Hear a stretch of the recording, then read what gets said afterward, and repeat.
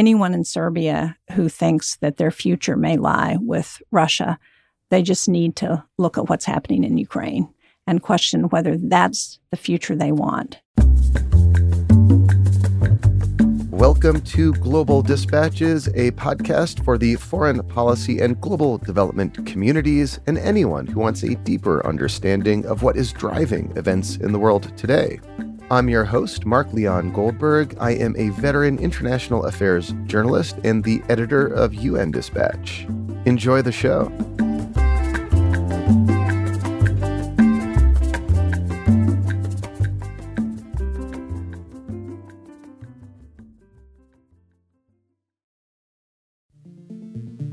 I caught up with Senator Jeanne Shaheen at the Halifax International Security Forum in mid-November. Senator Shaheen is a Democrat from New Hampshire and led a large bipartisan congressional delegation to this annual security conference in Halifax, Nova Scotia. We met just about a week after the U.S. House of Representatives was confirmed to flip to Republican control following the U.S. midterms.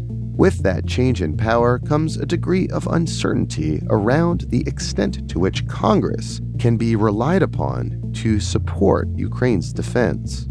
So I kick off by asking Senator Shaheen how Congress's approach to Ukraine may change when Republicans gain control of the House of Representatives next year. We then switch gears a bit and discuss the situation in the Western Balkans. Senator Shaheen recently returned from an official trip to the region where she observed the Bosnian elections. She explains how Russian meddling may undermine democratic gains in the region and how Congress can better support democracy in the Western Balkans. And now here is my conversation with Senator Jeanne Shaheen, live from the Halifax International Security Forum.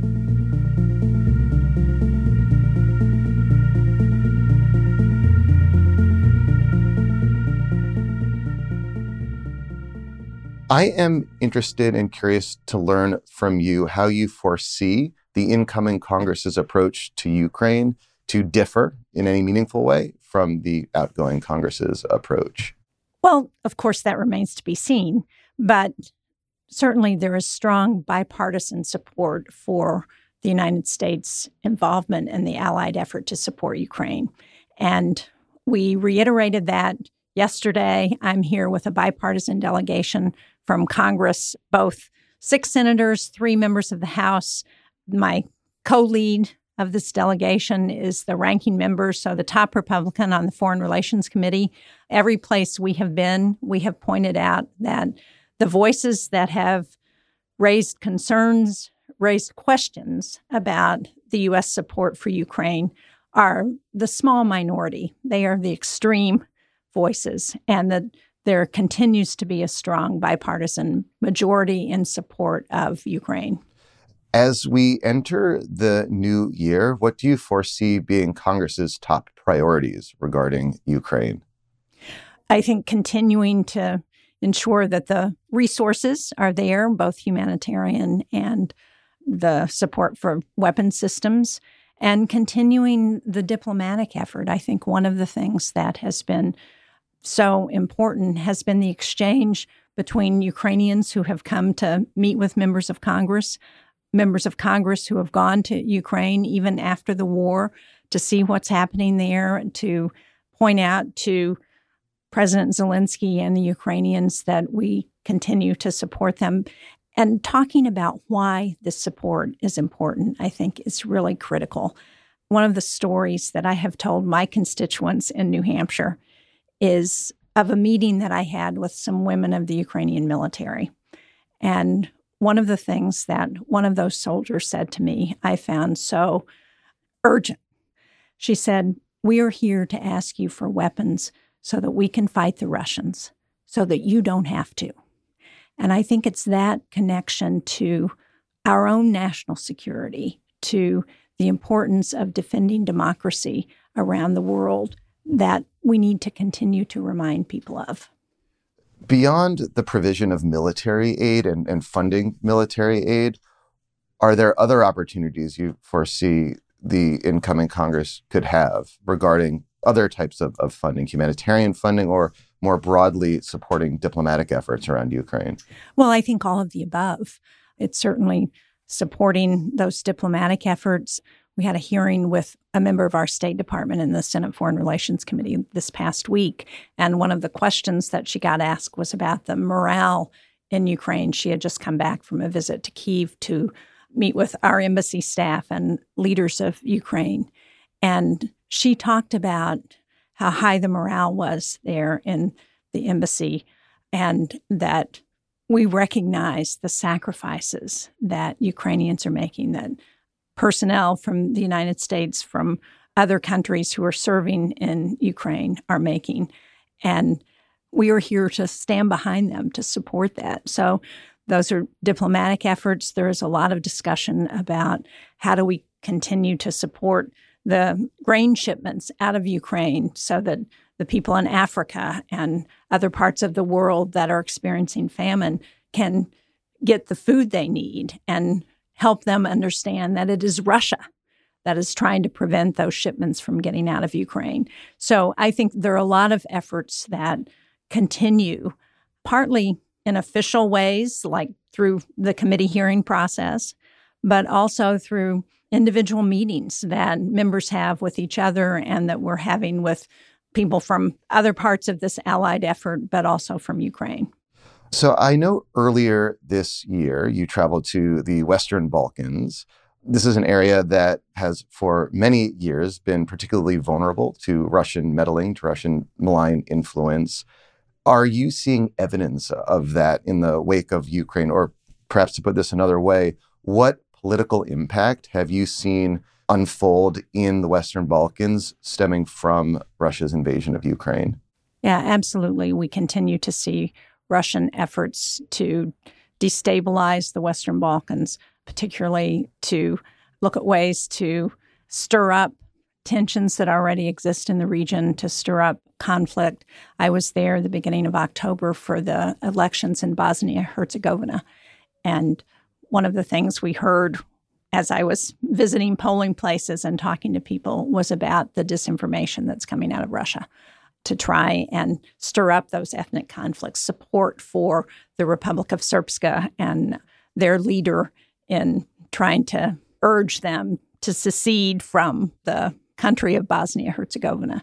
So those continue. We see that in Serbia, where they've had historic ties to Russia. And China, by the way, is operating in the region in ways that are destabilizing. Could you elaborate on China's operations in the region? This is not something you hear too often about. What did you see?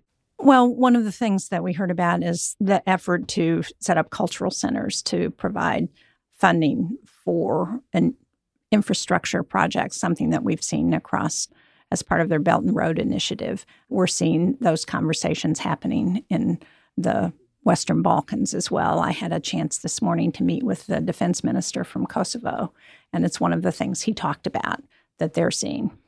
So what could Congress do to shore up democratic gains in the Western Balkans? You know, the soft underbelly of Europe, it's often called.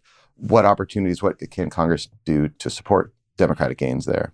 Well, one of the things we need to do is pay attention to what's happening. Well, that's there. why I'm asking you about yes, it. That's at the most basic level. And that means going to the region. I was pleased that when I went in April, we went to Serbia, Kosovo, and Bosnia-Herzegovina, and it was a bipartisan delegation. There were 3 senators who went. One of them had never been to the Western Balkans before, and so making sure that we understand, have a better understanding of what's going on there and what the people are asking for support. One of the things I heard this morning from the defense minister was the importance of Western investment in Kosovo. And I think that's true across the Western Balkans. I have legislation that would try and encourage that kind of investment from the U.S.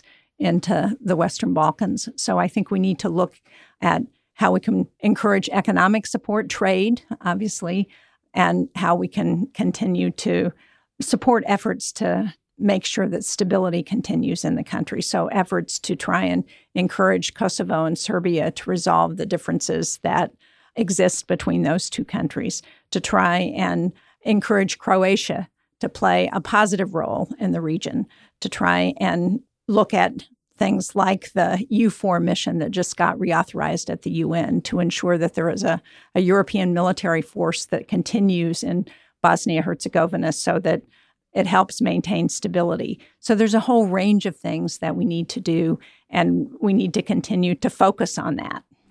In the coming year, from your perch in Washington, D.C., are there any indicators you'll be looking towards in the Western Balkans that will suggest to you whether or not the democratic gains will be consolidated, or alternatively, if perhaps Russian meddling is accelerating? Well, certainly a breakthrough between Serbia and Kosovo would be critical, I think, to seeing progress. Looking at a breakthrough in Bosnia-Herzegovina that allows them to form a government and move forward after their recent elections. They have been years without being able to form a government. Looking at Croatia and the role that they're playing in Bosnia, and hope that that would be positive in ways that would encourage stability in the country. I'm wondering if, perhaps paradoxically, you think Russia's invasion of Ukraine has maybe encouraged Serbia to perhaps engage more directly with Kosovo. You saw at the United Nations, for example, Serbia really vocally supporting Ukraine on some key votes. Have you seen any evidence that Serbia is more willing to negotiate with Kosovo beyond that sort of that rhetorical support that Serbia has given at the United Nations? Well, I think that remains to be seen. There are meetings. There's actually a meeting happening in Brussels tomorrow between the leaders of Serbia and Kosovo with the European Union High Representative. And hopefully one of the lessons for the Western Balkans of Russia's unprovoked, brutal war in Ukraine is that could happen to them.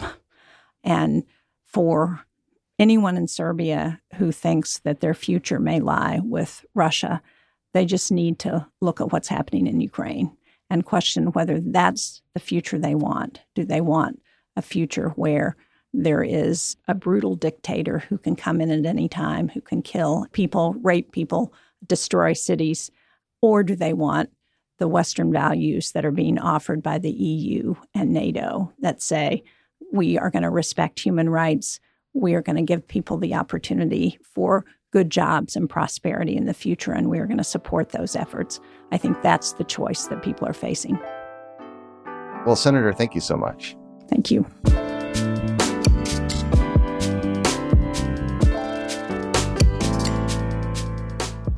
Thank you for listening to Global Dispatches. Our show is produced by me, Mark Leon Goldberg, and edited and mixed by Levi Sharp.